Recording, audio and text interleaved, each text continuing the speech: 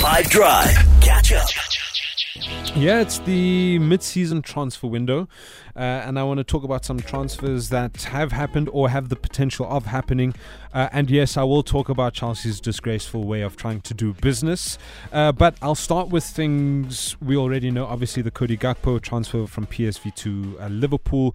We know the CR7 moved to Al Nassr in Saudi Arabia because, according to him, his work in Europe is done.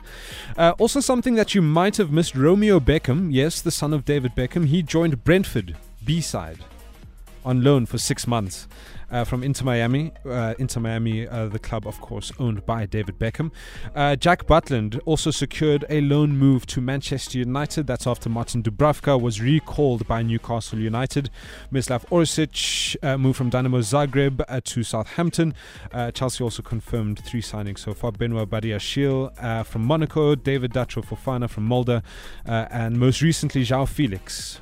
He joins the Blues on loan from Atletico Madrid. And I mentioned the disgraceful transfer tactics of Chelsea. How could they? They tried to get Enzo Fernandez, who is the young player of the tournament at the World Cup last month. He plays for Benfica at the moment. Chelsea had told Benfica that they would pay the release clause.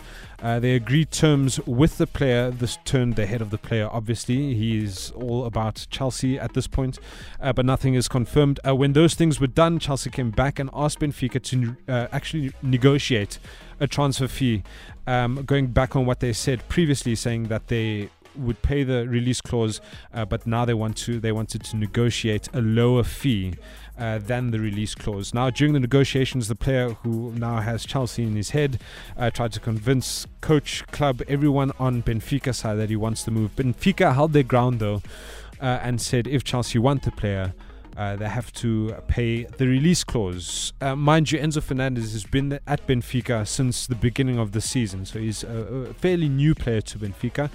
And then 2 things that still have potential of happening. Wout Weghorst could potentially move to Man United, the Burnley striker. He's been on loan in Turkey at Besiktas, and it looks like he will now go back to Burnley and then be loaned out to the Red Devils until the end of the season. And there are rumours that Memphis Depay might leave Barcelona to join Atletico Madrid. Wolverhampton Wanderers also interested in Man United's Aaron Wan-Bissaka, but nothing concrete there. And Unai Emery is getting to work at Aston Villa. He is interested in a reunion with Matteo Guendouzi, who has been a great player in Ligue 1, playing for Marseille, but also nothing solid there, just a rumour at the moment. But there's still a lot of days to go until the transfer deadline. The Northern Hemisphere call it the winter transfer window. But yeah, if anything happens, I'll keep you updated. If this were a real bit of extra time, this is when the ref would blow the real whistle, because it's finished. Catch up from some of the best moments from the 5 Drive team by going to 5FM's catch up page on the 5FM app or 5FM.co.za.